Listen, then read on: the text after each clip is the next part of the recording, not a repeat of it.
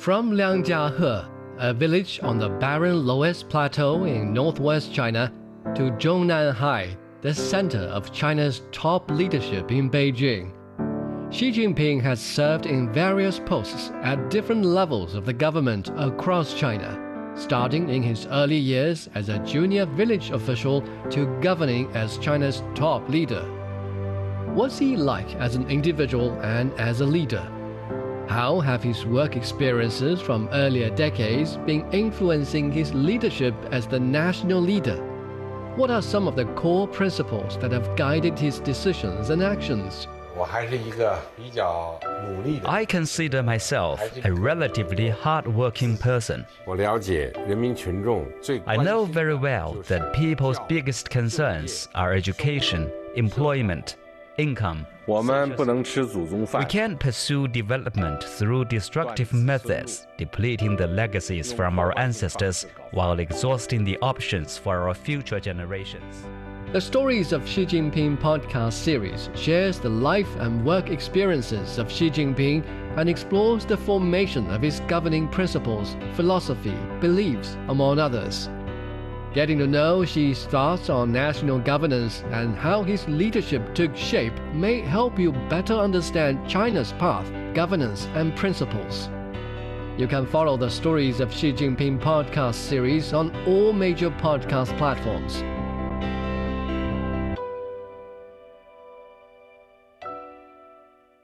Get the unmissable news stories of the day. This is the Beijing Hour. Examining the events that impact and shape China and the rest of the world. This is the Beijing Hour, 1 hour of news and information brought to you every weekday. Now here's your host, Shane Bigham, with you on this Friday, November 24th, 2023. You're listening to the Beijing Hour, coming to you live from the Chinese capital. On today's program, the 4-day truce agreed on by Israel and Hamas has begun in the Gaza Strip. China's released a development blueprint for the second decade of the Belt and Road Initiative. Voters in the Netherlands and across Europe are in shock after a far-right party's victory in Dutch elections. In business, China's digital service trade reaches new heights. In sports, we have a preview of the Davis Cup semifinals. In culture and entertainment, weak box office numbers in North America amid the Thanksgiving holiday. Now checking the day's top stories. Palestinians in Gaza heaved a sigh of relief as they awoke to a 4-day truce between Israeli forces and Hamas. It's the first pause in Israel's deadly siege on the Palestinian enclave since Hamas's surprise assault on October the 7th. The respite will see many hostages and prisoners freed on both sides. Sam Mednick has more in Jerusalem. There were explosion sounds heard right up until this truce began, as well as overnight. And about 20 minutes into the truce, there was an alert by Israel's army saying that there were potential air strikes near some cities in Gaza. But it is too soon to know right now if it's holding. If it does hold, this would be the biggest breakthrough since the start of this war. And there are many families right now who are cautiously optimistic and hoping that it does go through. The first batch of hostages are expected to be free. The names of these hostages, as well as the Palestinians on the other side, were released. The families of the hostages are aware of who is going to be released. And in general, there are going to be 50 hostages on Israel's side exchanged for 150 Palestinian prisoners. The majority, all of them right now, are women and minors. There is the potential for the ceasefire to extend. There's 4 days right now of ceasefire, but there's a potential for it to continue with 10 additional hostages being released each day if there is no fighting. Hostage negotiators say that ideally they want to try and get all of the civilian hostages out, and that maybe that could bring them to 8 or 9 days of a truce, but it still really depends on how these first few days go. There's also going to be no fighting in the south of Gaza. There's going to be no airplanes over the south of Gaza, and there's going to be 6 hours a day where there are no planes over the north of Gaza. Part of this deal also does include humanitarian assistance coming into Gaza, which would be a great reprieve, at least in small part, because the humanitarian situation is so dire. That was Sam Mednick reporting. Noor Harazin has been closely monitoring the developments in Gaza after the ceasefire. For the past days, Hamas was intensively negotiating with Israel through Egypt, Qatar, and the United States to finally reach this humanitarian truce. Of course, Hamas and its leaders, they want the people here in Gaza, the civilians, to at least take a break after 7 weeks of very intense Israeli war on the coastal enclave. This is the first day in 7 weeks where we wake up without the sounds of the Israeli drones and the Israeli warplanes. Some of the people actually who fled their homes are now taking the Salah ad-Din road, walking on their feet to go back to their homes and check what happened and try to get some of their belongings. However, we are getting some news from northern Gaza that the Israeli tanks are banning some Palestinians from entering their areas and their neighborhoods, especially the neighborhoods where there is an Israeli tanks and where there is an Israeli land incursion. The system in all hospitals around Gaza has collapsed weeks ago, and also tonight, overnight, and this early hours of the morning before 7 a.m. actually the Israeli forces pounded the Indonesian hospital with dozens of airstrikes. But at the same time, people and medical staff are hopeful that this truce will somehow ease in the situation on the hospitals in Gaza. That was Noor Harzin with an update from Gaza. The United Nations Children's Agency says the besieged Gaza Strip is the most dangerous place in the world to be a child. UNICEF Executive Director Catherine Russell says a truce between Israel and Hamas is not enough to save their lives, while calling for a long-lasting ceasefire. The official notes that more than 5,300 Palestinian children have been killed since October the 7th, and that's 40% of the total deaths reported by the Gaza Health Ministry. Coming up, planning the second decade of the Belt and Road Initiative. A pizzeria in a small village in rural China. You heard it. And it serves pizza with stinky mandarin fish, something even some Chinese cannot take. Why would its American owner Adrian Brill launch the business in the village? How has it become a must-go restaurant attracting gluttons flying thousands of miles just for a bite? And after being appointed as a rural ambassador, what's his plan for promoting local development? Check out Adrian's unique experience of integrating his personal interests into China's rural revitalization in the last episode of our special series, My Expat Life in Rural China, on this week's Chat Lounge, anywhere you get your podcasts and on CGTN Radio. At 6 minutes past the hour. China first proposed the Belt and Road Initiative back in 2013, and 10 years on, the infrastructure-focused framework has reaped both tangible and intangible benefits across the world. Now the country has released a new document outlining plans for international cooperation under the BRI in the coming decade. Wang Mengjie has more. In a decade since it was launched, China's Belt and Road Initiative has created new international economic corridors and infrastructure projects around the world. By June this year, China has signed over 200 BRI cooperation agreements with more than 150 countries and 30 international organizations across 5 continents. China's government says in the next phase, the focus will be on even higher quality development. Calling for more BRI cooperation in key relationships so as to ensure innovation and place equal emphasis on development and security. China will enhance the connectivity network to ensure smoother and more efficient operations and ensure that a new system takes shape to support China's open economy at a more advanced stage. The road ahead is not smooth. There have been project delays and other challenges. Chinese officials say they're determined to learn from past experience and improve future Belt and Road projects by tightening the selection process and controlling risks. It's estimated that in the next 10 years, Belt and Road partner countries could increase trade volume by $2.5 trillion.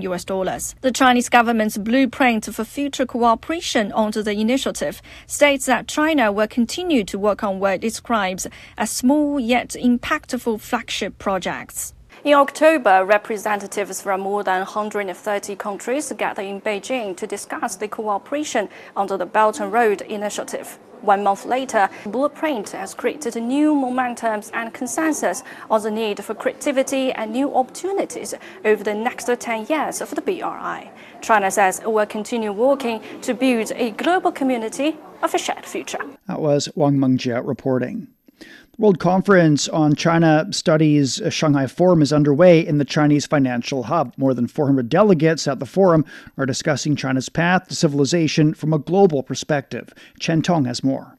Chinese President Xi Jinping sent a congratulatory letter to the conference. And in his letter, he said, well, China studies are not only about historic China, but also about contemporary China. And he urged more Chinese scholars as well as international scholars to work together to further promote the development of China studies. But what are China studies? Well, actually, the early China studies can be traced back to the 13th century, when explorers such as Marco Polo brought what they saw in China, as well as the teachings of some Asian Chinese scholars back to Europe. And since then, more and more scholars are becoming more interested in China. And now, the current China studies are not only about Chinese literature and culture, but also about the society, military, economy about China. Well, it has been more than 10 years since the first World Conference on China Studies was held. And this year, more than 400 domestic and international scholars from 60 countries and regions are gathering here, sharing their thoughts on Chinese civilization as well as modernization. And I had a chance to speak with the guest speaker, Mr. Mazaki Majolo, former premier of African country Lesotho. And he actually mentioned a lot about China's modern achievements, such as artificial intelligence as well as new energy vehicles, and how these achievements be shaping the development of African countries. And this actually echo what Chinese President Xi Jinping said in his congratulatory letter, that the China studies are not only about historic China, but also about contemporary China. The conference is not only a place to exchange ideas, but also witnessed the establishment of the World Association for China Studies, as well as the awarding ceremony for distinguished contribution to China studies. And the awards actually were given to 3 winners from Canada, South Korea, and Singapore to thank for their contribution to the China studies. That was Chen Tong in Shanghai. North Korea says it'll restore all military measures that it had halted under a deal with neighboring South Korea. South Korea partially suspended the 5-year-old military accord on Wednesday and said it would step up border surveillance. The deal was originally designed to de-escalate hostilities along the shared border. Jack Barton has more from Seoul. Pyongyang's move to scrap the 2018 military agreement follows Seoul's partial suspension of the agreement, in turn a response to Pyongyang's launch of a military surveillance satellite. The agreement established buffer zones and no-fly areas near the inter-Korean border in a bid to prevent accidental clashes. The DPRK Defense Ministry warned that South Korea must pay dearly for its decision to partially suspend the agreement, adding that it would withdraw all military measures taken to prevent military tension and conflict on the ground, sea and in the air, and deploy more powerful armed forces and new types of military hardware along the demilitarized zone separating the peninsula. The DPRK also fired a ballistic missile towards the EC following Seoul's announcement, though South Korea's military says the missile failed. South Korea says Pyongyang has already broken the 2018 agreement's rules 17 times, and that the recent launch of the military surveillance satellite, as well as the rapid build-up of Pyongyang's nuclear and missile programs, places serious limits on Seoul's ability to monitor military movements near the DMZ. That was Jack Barton on the unfolding tension on the Korean peninsula. Russian President Vladimir Putin's attended the Collective Security Treaty Organization meeting in Minsk. While speaking during a roundtable with CSTO leaders, the Russian president talked about improvements of the group's collective rapid deployment and operational response forces, as well as aviation and peacekeeping forces. I would especially note the joint efforts being made to improve the collective rapid deployment and operational response forces, aviation and peacekeeping forces of the CSTO. A number of measures have been taken to maintain combat readiness, improve the command and control system, and increase the training of military personnel. Putin also hailed the group's role in securing peace and stability in the region. Of course, I agree with the assessments of our colleagues. The president of Kazakhstan just said it. Our countries, including Russia, do not accept terrorism in any of its manifestations and in any regions of the world. We jointly implemented a set of measures to fight extremism, transnational crime, illegal migration, and drug trafficking. The security grouping held the summit with the absence of one of its members, Armenia. Canadian Prime Minister Justin Trudeau says Canada will join the EU's research and innovation funding program called Horizon Europe. Think of 5 of the concrete things that we're announcing together, big steps that we're taking in this really substantive and substantial summit. First one is that Canada's joining Horizon Europe, which is the greatest research and innovation mechanism in the world right now. Trudeau was speaking during a welcoming ceremony with provincial officials. They welcomed European Council President Charles Michel and European Commission President Ursula von der Leyen to Newfoundland and Labrador for a 2-day summit. The officials are discussing world security in the wake of conflicts in Ukraine and the Middle East, as well as artificial intelligence and clean development. A train carrying 16 cars is derailed in the U.S. state of Kentucky. Media reports say 2 of them were carrying molten sulfur. Residents outside the town of Livingston, near the scene, temporarily evacuated the area. Sean Calebs has more.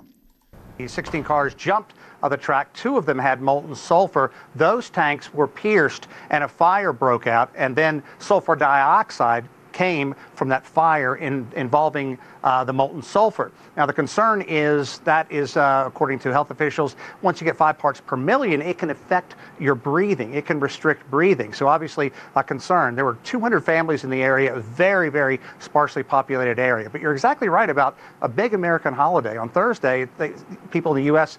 celebrate Thanksgiving, and that is a big family meal. People come from all over, a major travel day, and we know that 91 of the families chose to be moved to a nearby hotel, and that's apparently where they're going to have to ride out their Thanksgiving Day holiday. We do know the fire is under control. The other 14 tanks, 2 of them contained some kind of magnesium, but those tanks were not pierced. The other 4 were either empty or contained something harmless, such as grain. But obviously a concern when something like this happens, because much of the rail system in the United States is antiquated, and anytime there is a train that jumps the tracks, it certainly gets attention. Officials are always worried that the situation could be very significant. In this case, very sparsely populated area. Officials were able to get there, control the fire. Those residents who want to return back to their home in Mount Vernon can. But as I mentioned, a lot of them say, you know what, we've already moved. We moved our holiday meal somewhere else. We're just going to try and ride this out. So hopefully, it's just going to be somewhat of a headache for everybody. But health officials have not released the parts per million of the sulfur in the air there. So obviously going to wait to make sure that that is completely safe before everybody does come back home. They were mandatory evacuation, but the way a mandatory evacuation works in the United States, they go door to door and say you must leave, but the people don't have to leave. Basically, emergency officials have done their part. They've told people to leave. If they choose to stay, it's on them. And that was Sean Calebs reporting on yet another train accident in the United States. Coming up, voters are reacting to surprise election results in the Netherlands. Dive into news like never before with Deep Dive, the podcast from CGTN Radio. Join our global reporters for captivating stories and thought-provoking conversations.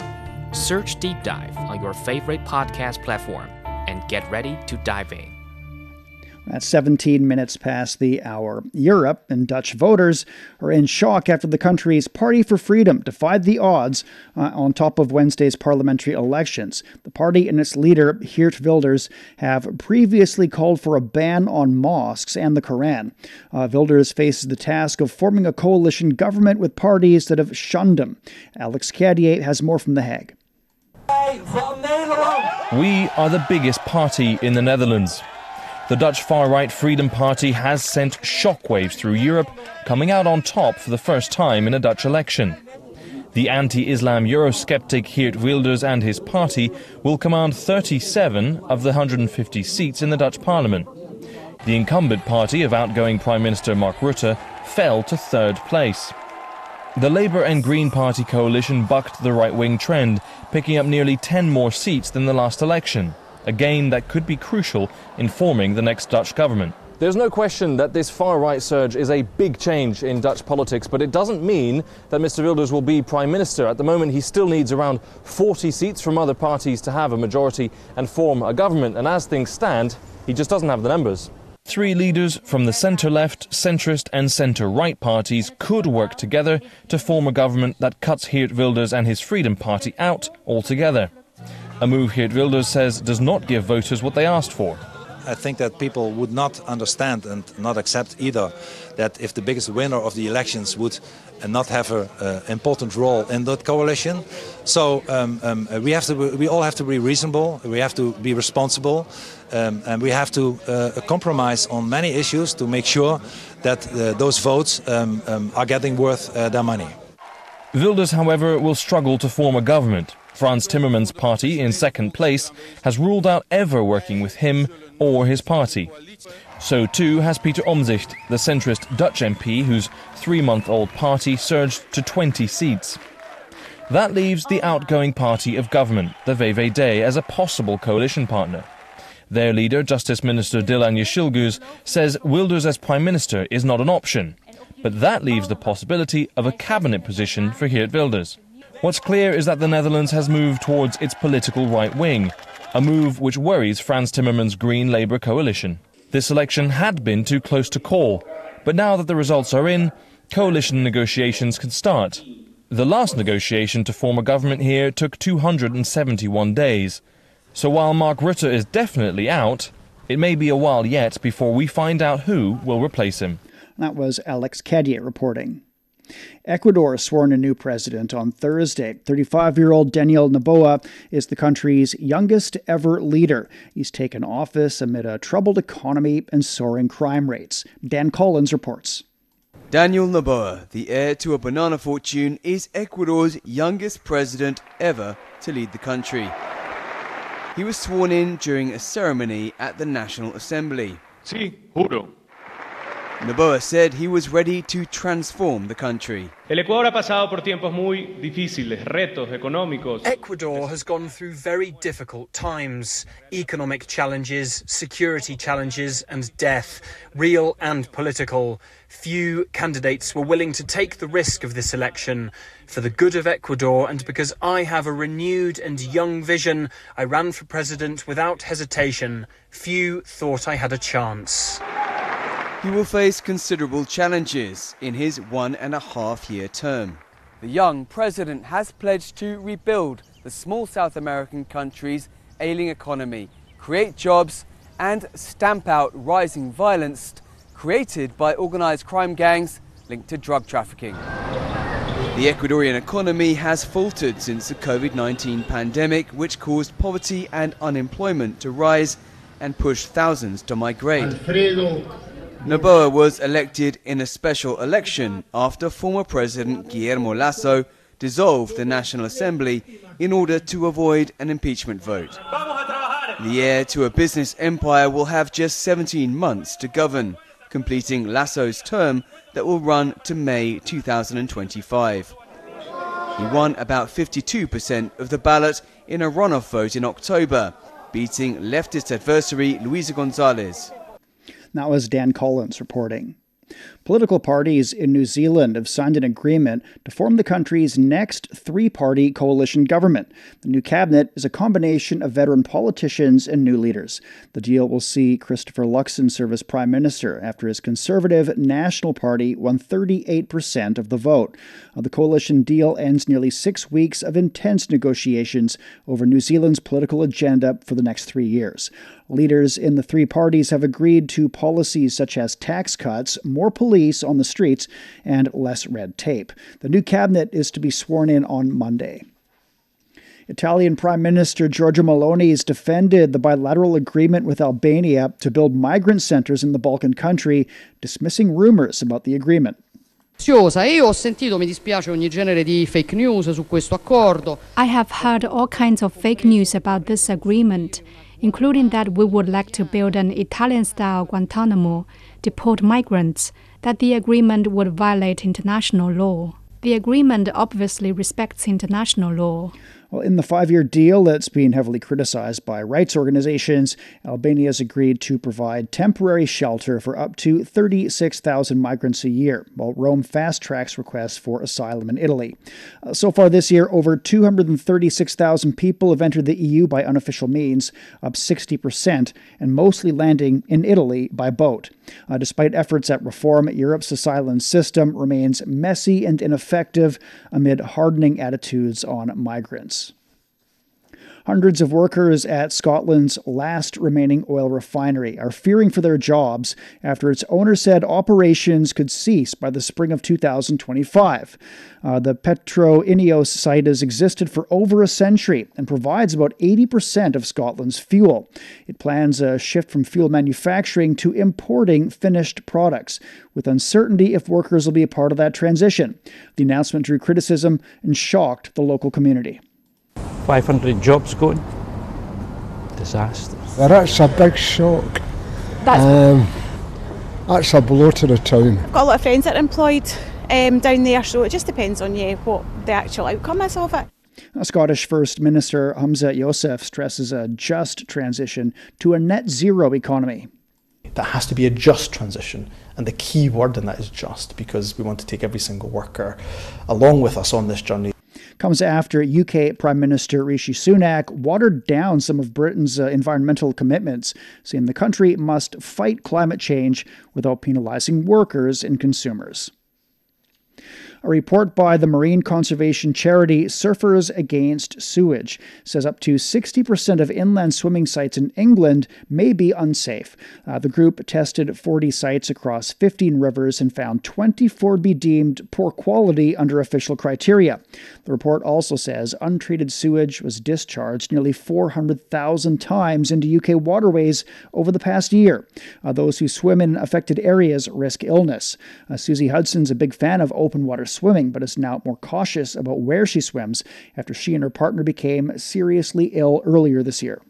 This was something which lasted 5 to 6 days, and we were very ill, enough to talk to a doctor. The water industry plans to invest £11 billion over 7 years to improve water quality. The UK government says it's investing more than ever before to tackle pollution levels. Mexican President Andrés Manuel López Obrador has announced a reconstruction plan for communities in the southern state of Guerrero devastated by Hurricane Otis. The federal government will begin distributing aid, including household supplies and cash, to victims next week. Each household impacted by the hurricane will receive around $2,000 and some of them up to $3,500. The Economy Ministry will offer financial support, including exemptions from value-added sales tax and income tax from October to February. Electricity service will be provided free of charge for 4 months.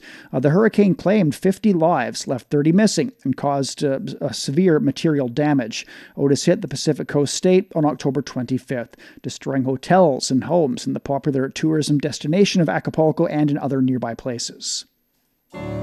From the first day I was here, I just loved China. Why China instead of other countries? That's the essence of China. Why the village instead of the city? When we talk about 乡村振兴, rural revitalization. As China's rural revitalization continues, we talk to expats to find out their reasons for choosing to live in the country's villages for years or even decades. Everyone knew and everyone cared about See around them, people investing in that. They also share their experiences and views on the development and reconstruction of the countryside over the years. The village became much cleaner, so that was the best thing because all the families got back together. Learn more about what's going on in China's vast rural areas through my expat life in rural China, here on Chat Lounge on CGTN Radio.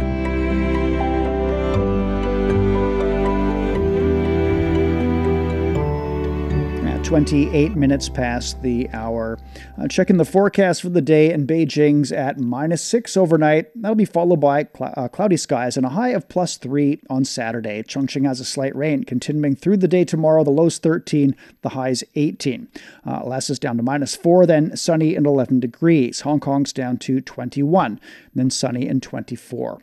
Elsewhere, Tokyo's 8 degrees overnight. It'll be mostly sunny and 21 on Saturday. Islamabad's at 11 this evening, then partly cloudy and 30. Bangkok's down to 25 degrees, then mostly cloudy with the high of 34. In Africa, Nairobi has thunderstorms and 23 degrees. And finally to Oceania, Sydney's at 20 this evening, cloudy skies and 23 on Saturday. Auckland's down to 12, then sunny and 19. Port Vila, mostly cloudy conditions and 28 degrees Celsius. It's time for a short break. So far this hour, the 4-day truce agreed on by Israel and Hamas has begun in the Gaza Strip. China's released a development blueprint for the second decade of the Belt and Road Initiative. And voters in the Netherlands and across Europe are in shock after a far-right party's victory in Dutch elections. And Shane Bigham with you. Stay with us here on the Beijing Hour.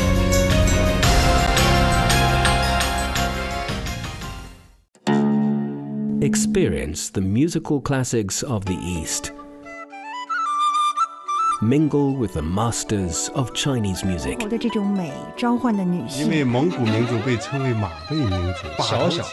Music talks. Witness the sound of antiquity and modernity. We all enter this world with the universal greeting. We then learn to speak. Bonjour, comment allez-vous? Hoy estoy muy contenta. Though our languages, cultures, and traditions may differ, we still share one thing in common. We have hope for humanity and the world. An additional German railway company Deutsche Director of the Bahn, International the 26th Monetary United Fund, Nations Kristalina. Climate. Hear the difference with CGTN Radio. Join our global network to connect with the world. CGTN Radio. Hear the difference. I love you. 我爱你. This might be the easiest way to say I love you, since there are so many other romantic expressions. No matter if you're a rookie 你好，我的中文一点点 or a sophisticated learner, 我来北京5年了，我是本地人。 there is definitely something that will interest you. Check out Takeaway Chinese, a word that starts with 你好. Examining the events that impact and shape China and the rest of the world.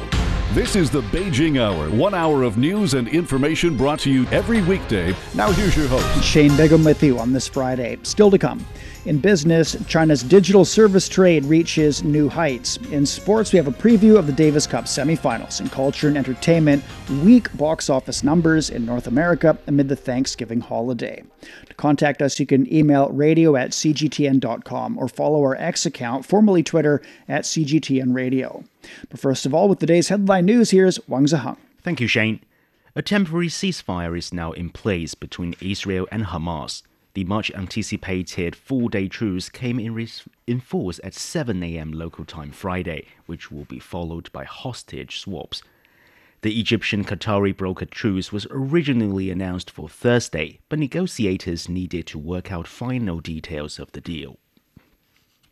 China and France are holding their 6th high-level meeting to discuss people-to-people exchanges. French Foreign Affairs Minister Catherine Colonna is currently in Beijing on a 2-day visit. This is Colonna's first China tour since she took up the post in May last year. China says it looks forward to deepening ties with France in education, culture, technology, healthcare and sports, among other fields. The two countries will celebrate the 60th anniversary of diplomatic ties next year. 25 Chinese People's Volunteer soldiers killed in the Korean War have been laid to rest at a martyrs cemetery in northeastern China. Their remains arrived in Shenyang from South Korea on Thursday. China and South Korea have an agreement to repatriate the remains of the fallen soldiers. The Chinese volunteers fought against the South Korean army and US-led forces between 1950 and 1953. China has decided to grant visa-free entry to travelers from 6 European and Asian countries. They are France, Germany, Italy, the Netherlands, Spain, and Malaysia. The Chinese Foreign Ministry says the trial period will go from December the 1st to the end of November next year. Protests have swept through the Irish capital Dublin after a knife attack injured one woman and 3 children.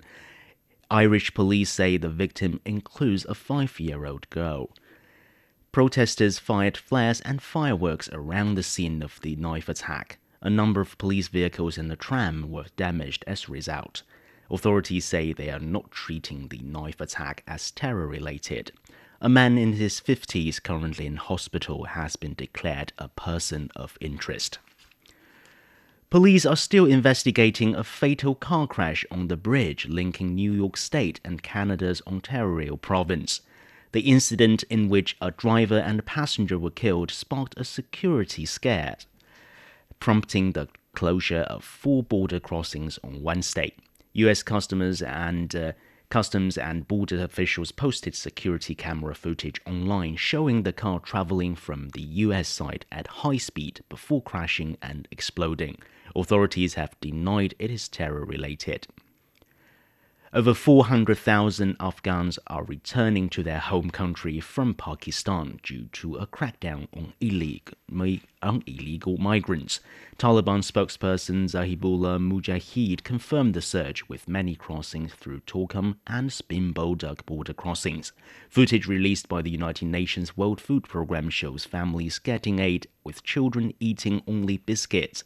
Country Director Xiao Wei Li of WFP Afghan said the situation is dire because of the impending harsh winter, earthquakes and economic challenges. They returned to Afghanistan at the worst of times, with no food, little resources, and nowhere to go. Pakistan's nationwide crackdown affecting an estimated 1.7 million Afghans.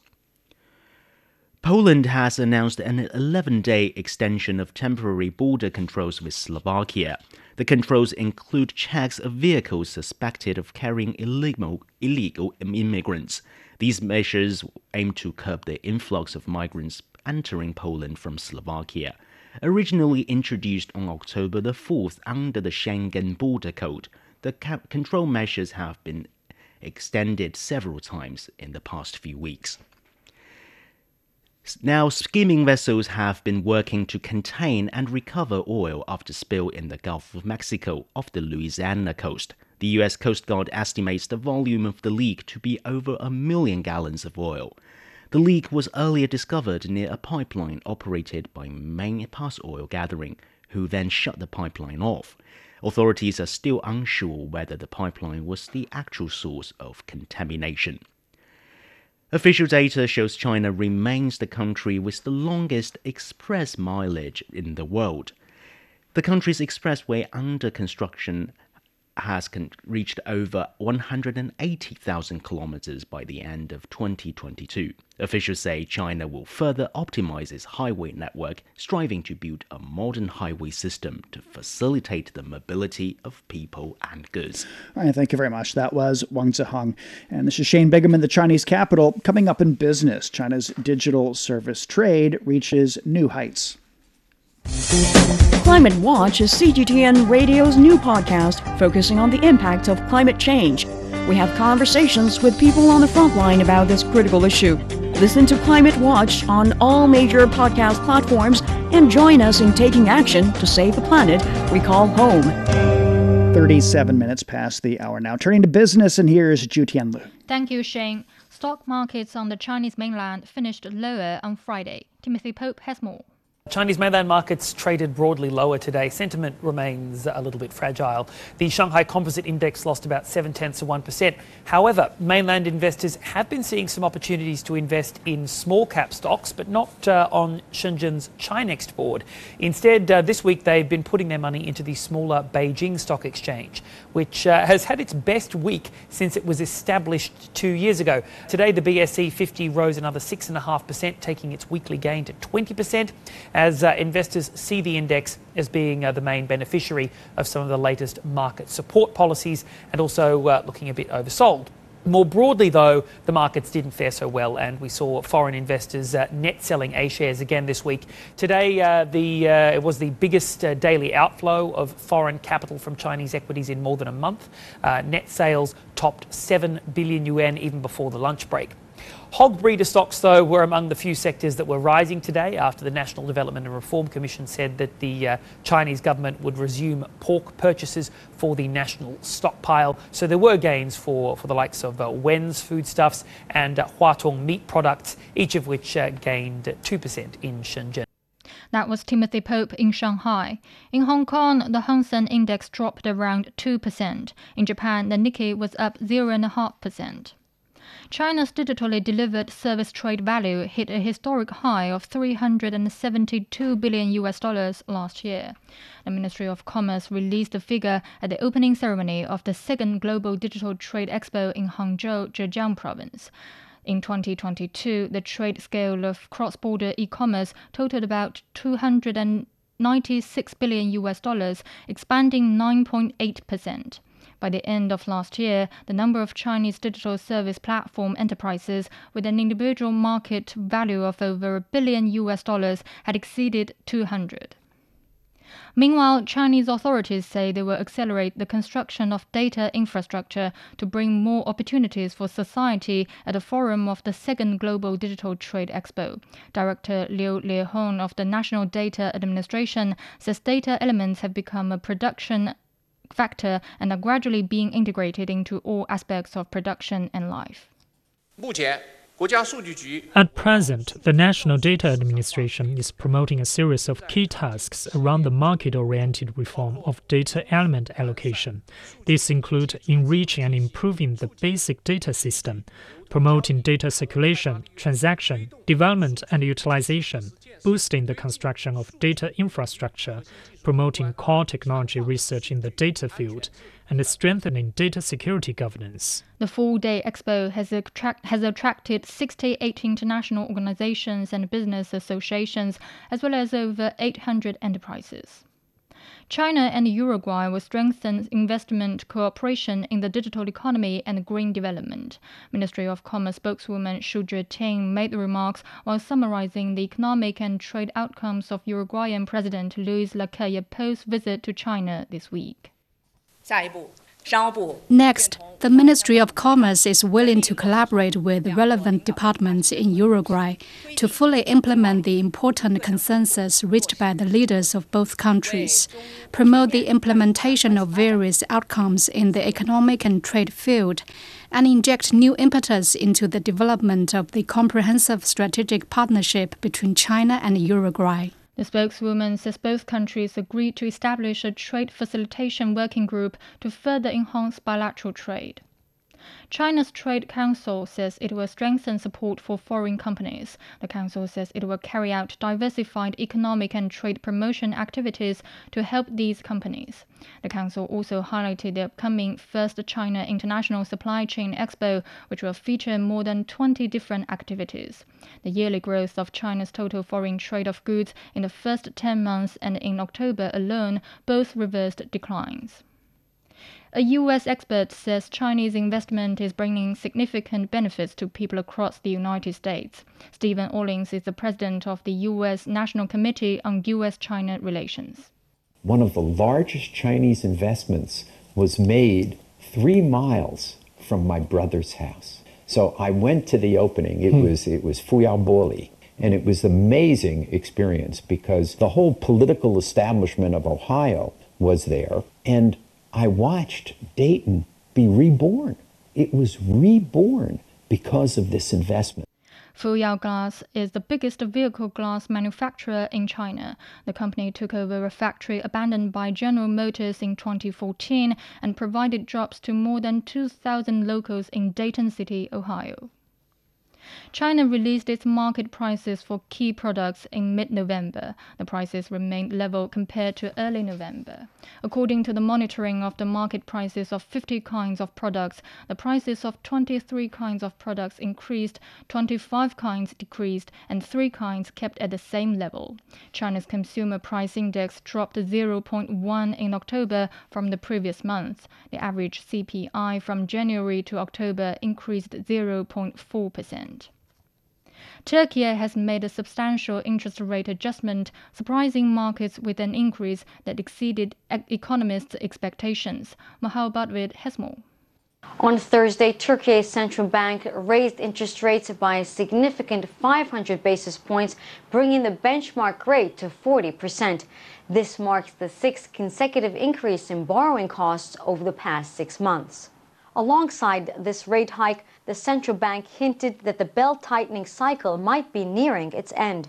After its Monetary Policy Committee meeting, the central bank stated, quote, "The committee assessed that the current level of monetary tightness is significantly close to what's needed for the disinflation course." This move follows a series of rate increases totaling an impressive 3,150 basis points since June. Under the leadership of Hafize Gaye Erkan, a former Wall Street banker who took charge of Turkey's central bank after President Recep Tayyip Erdogan's re-election in May, there's been a notable policy reversal. She pledged to raise interest rates as necessary to combat inflation. Turkey's current interest rates are now the highest in President Recep Tayyip Erdogan's 2 decades in power. Leading up to the election, Erdogan had been advocating an unorthodox monetary policy of lowering interest rates to reduce inflation. Official data shows that Turkey's annual inflation rate spiked to 85% in October 2022, briefly slowing down before rising again to 61% last month. The Turkish lira has also depreciated by over 70% against the US dollar over the past 2 years. Following his re-election, Erdogan's new economic team, including Finance Minister Mehmet Şimşek and Central Bank Governor Hafize Gaye Erkan, embarked on conventional measures to address the cost of living crisis. This week, President Erdogan expressed optimism for a virtuous cycle of disinflation, a stronger lira, and increased investor confidence through sound policies and structural reforms. That was Mahal Badvid reporting. U.S. retailers are preparing for the biggest sales period of the year over the Thanksgiving holiday weekend. But the season now stretches for weeks to incorporate a number of global events marked by seasonal sales. And it's becoming even more of a make-or-break period for retailers who are struggling. Owen Fairclough has more. She stormed the box office with the highest-grossing movie this year. Hi, Barbie. So retailers like London's Hamleys Toy Store are counting on Barbie to clean up during the holiday shopping season. But if laying out the Christmas decor in September brings it all too close to summer for some, retailers have to be strategic about the discounts that lure shoppers looking for bargains. In recent years, the nature of Thanksgiving weekend has changed. In the past, it used to be the kickoff to the season, and now it is much more of the halfway point. And retailers have adapted to make sure that they are meeting consumers when and how they want to shop. US retail sales between November and December are expected to be up to nearly $970 billion, an increase of up to 4% on 2022. That's modest, but online sales that rocketed during the pandemic are likely to grow up to 9%, at the expense of some downtowns suffering from a glut of empty retail and office space. Retailers across the board continue to reduce their physical footprints in favour of online. Swedish clothing retailer H&M closed its Washington, D.C. downtown store in the summer, but it is at least maintaining a presence here, reopening right across the street there, but in a smaller space. And that unit used to house Gap until it pulled out in 2021. Indeed, the company once had 3 stores in the District of Columbia, but now has none, as it completes the closure of some 350 outlets across North America by the end of 2023. And where Gap is battling against sliding sales, H&M is at least in better shape. But however pressed retailers are feeling, at least inflation is now largely back under control after last year's historic spike, so consumers should, in theory, have more money to spend. That was Owen Fairclough reporting. All right, thank you very much. And that was Ju Tianlu with Business. You're listening to the Beijing Hour. And coming up in sports, a preview of the Davis Cup semifinals. Sideline Story brings you all things sports related. The hottest topics, latest events, juiciest stories, all with a very personal take. Subscribe to Sideline Story Podcast for heated sports discussions covering events that are happening in China and around the world. 48 past the hour now. Turning to sports, here is Yang Guang. Thank you, Shane. And we start with tennis. Novak Djokovic has taken Serbia to the Davis Cup semi-finals for the second time in 3 years. The top-ranked player beat Cameron Norrie 6-4, 6-4 to give Serbia a 2-0 victory over Great Britain and set up a last-four encounter with Yannick Sinner's Italy. Djokovic says the team is now confident. We feel we have a good chance and good shot at the title. Obviously, semifinals, playing very strong nation. And I think the fact that I had the unbeaten run since 2011 in a way showcases my dedication and my really approach to playing for my country. I really take it seriously and try to always deliver my best game. And the more you win, the more you want to keep the streak going. So yeah, hopefully I can keep it going on Saturday as well. It was a record 44th Davis Cup match win overall for Djokovic, making him the most successful Serbian player in the top team event in men's tennis. Italy earlier beat the Netherlands 2-1 in the other quarterfinal match on the day to reach the semi-finals for the second straight season. Sinner kept Italy alive by winning his singles match, and he then successfully teamed up with Lorenzo Sonego in the doubles. Yeah, for sure. I mean, it means a lot to me, but I think more importantly, we are through the semi-final. First time that I can experience this. Last year was not here, so it was my debut today. It was an incredible debut, and for sure it means a lot to all of us. We were under a lot of pressure, and obviously the decision also to put us on the court deciding doubles. I think we have to give a lot of credit for the captain and then all the team, pushing us to the limits, and obviously all the fans. It's amazing, and now we are focused about after tomorrow. Sinner will next face Djokovic again after his recent ATP Finals loss to the world number one. Australia and Finland will play in the other semi-final match on Friday.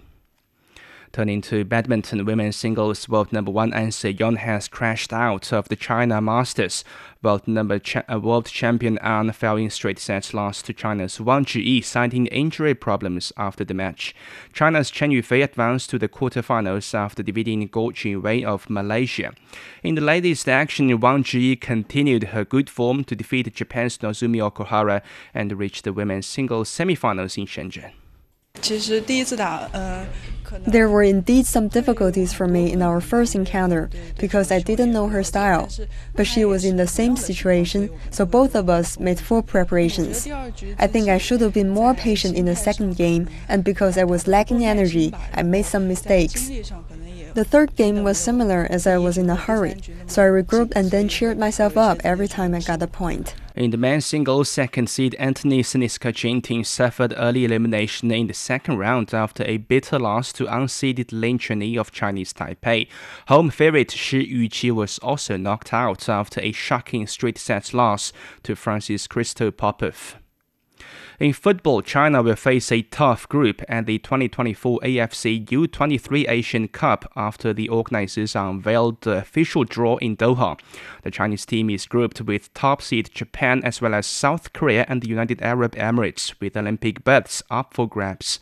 The continental showpiece will kick off on April 15th.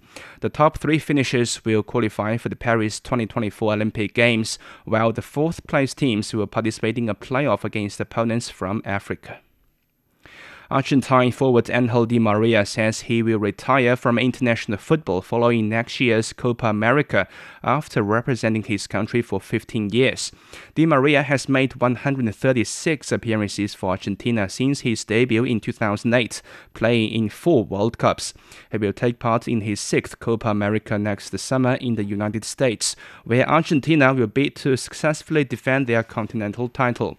Di Maria rejoined Portuguese champions Benfica this season, the club he played for when he first arrived in Europe in 2007. And finally, prosecutors are seeking a 9-year prison sentence for Brazilian football player Dani Alves for allegedly sexually assaulting a woman last year. Alves is set to face trial over allegations that he assaulted a woman in a nightclub in Barcelona.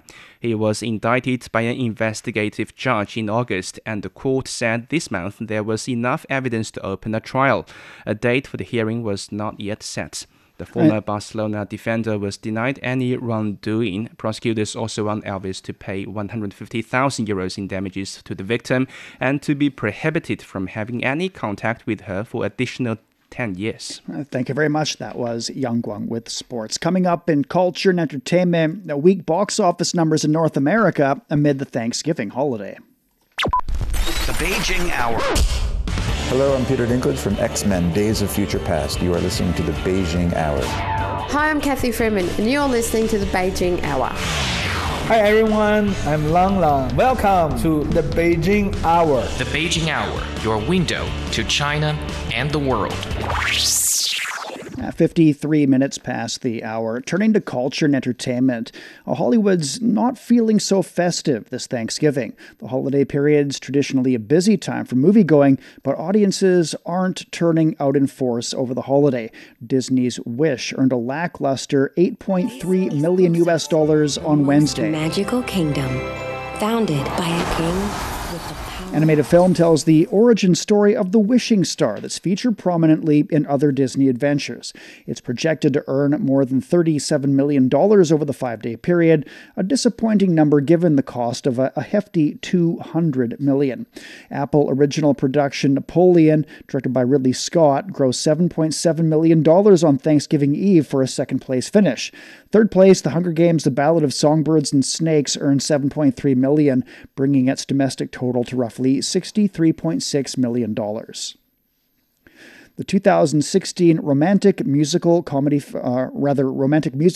La La Land will return to Chinese theaters on the mainland next month. It's strange that we keep running into each other. Maybe it means something. The movie starring Ryan Gosling and Emma Stone will return to the screen on December 22nd.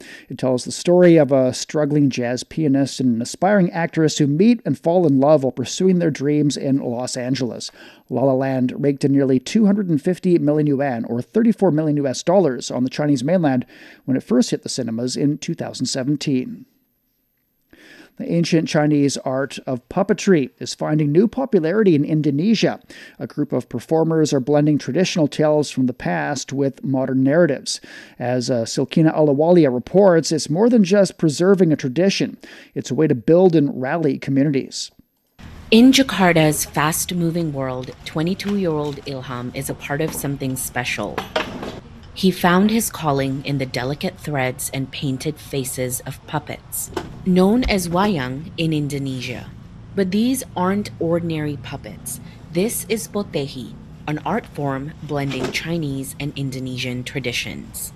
My journey of finding potehi itself is very unique and somewhat questionable.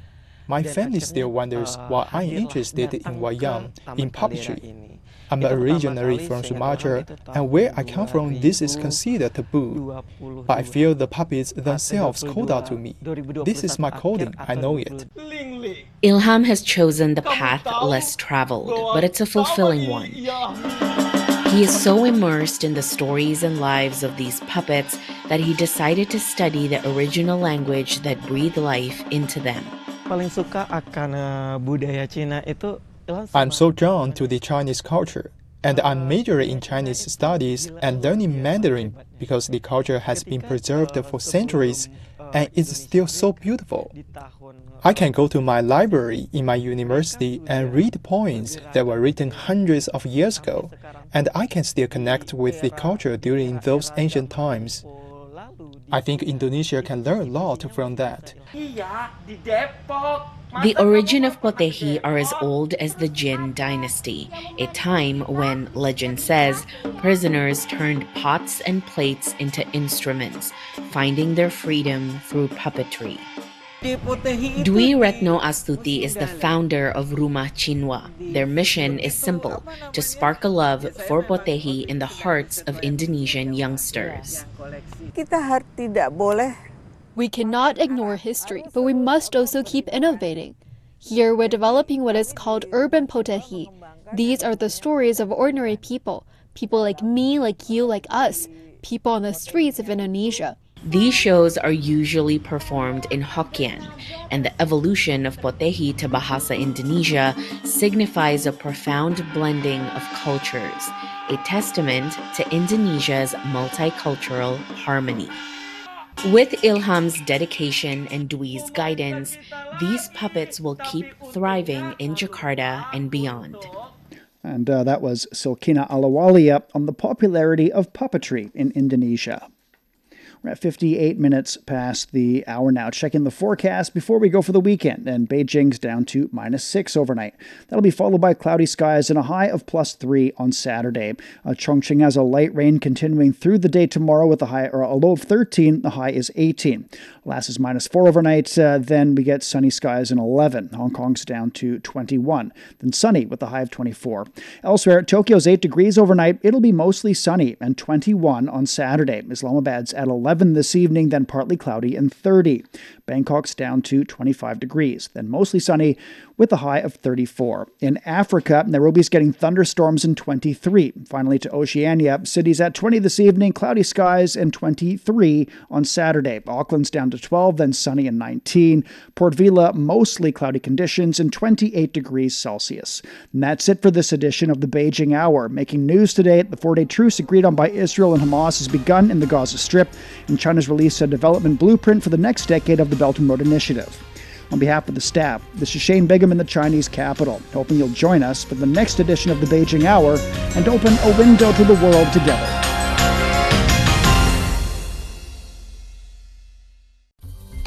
Takeaway Chinese, where you can take some Chinese away and experience progress day by day. Takeaway Chinese, we will promise you a difference.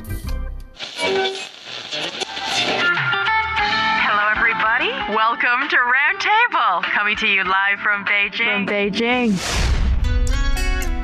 Roundtable. Roundtable. Connecting China and the world. We bring you fun and timely discussions about what's affecting our lives everywhere, every day.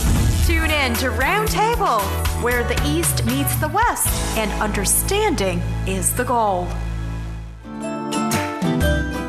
From north to south, east to west, people in China are chasing their dreams and leaving their mark. Want to know how they beat the odds and made a difference? Footprints brings you the true life stories of their journeys.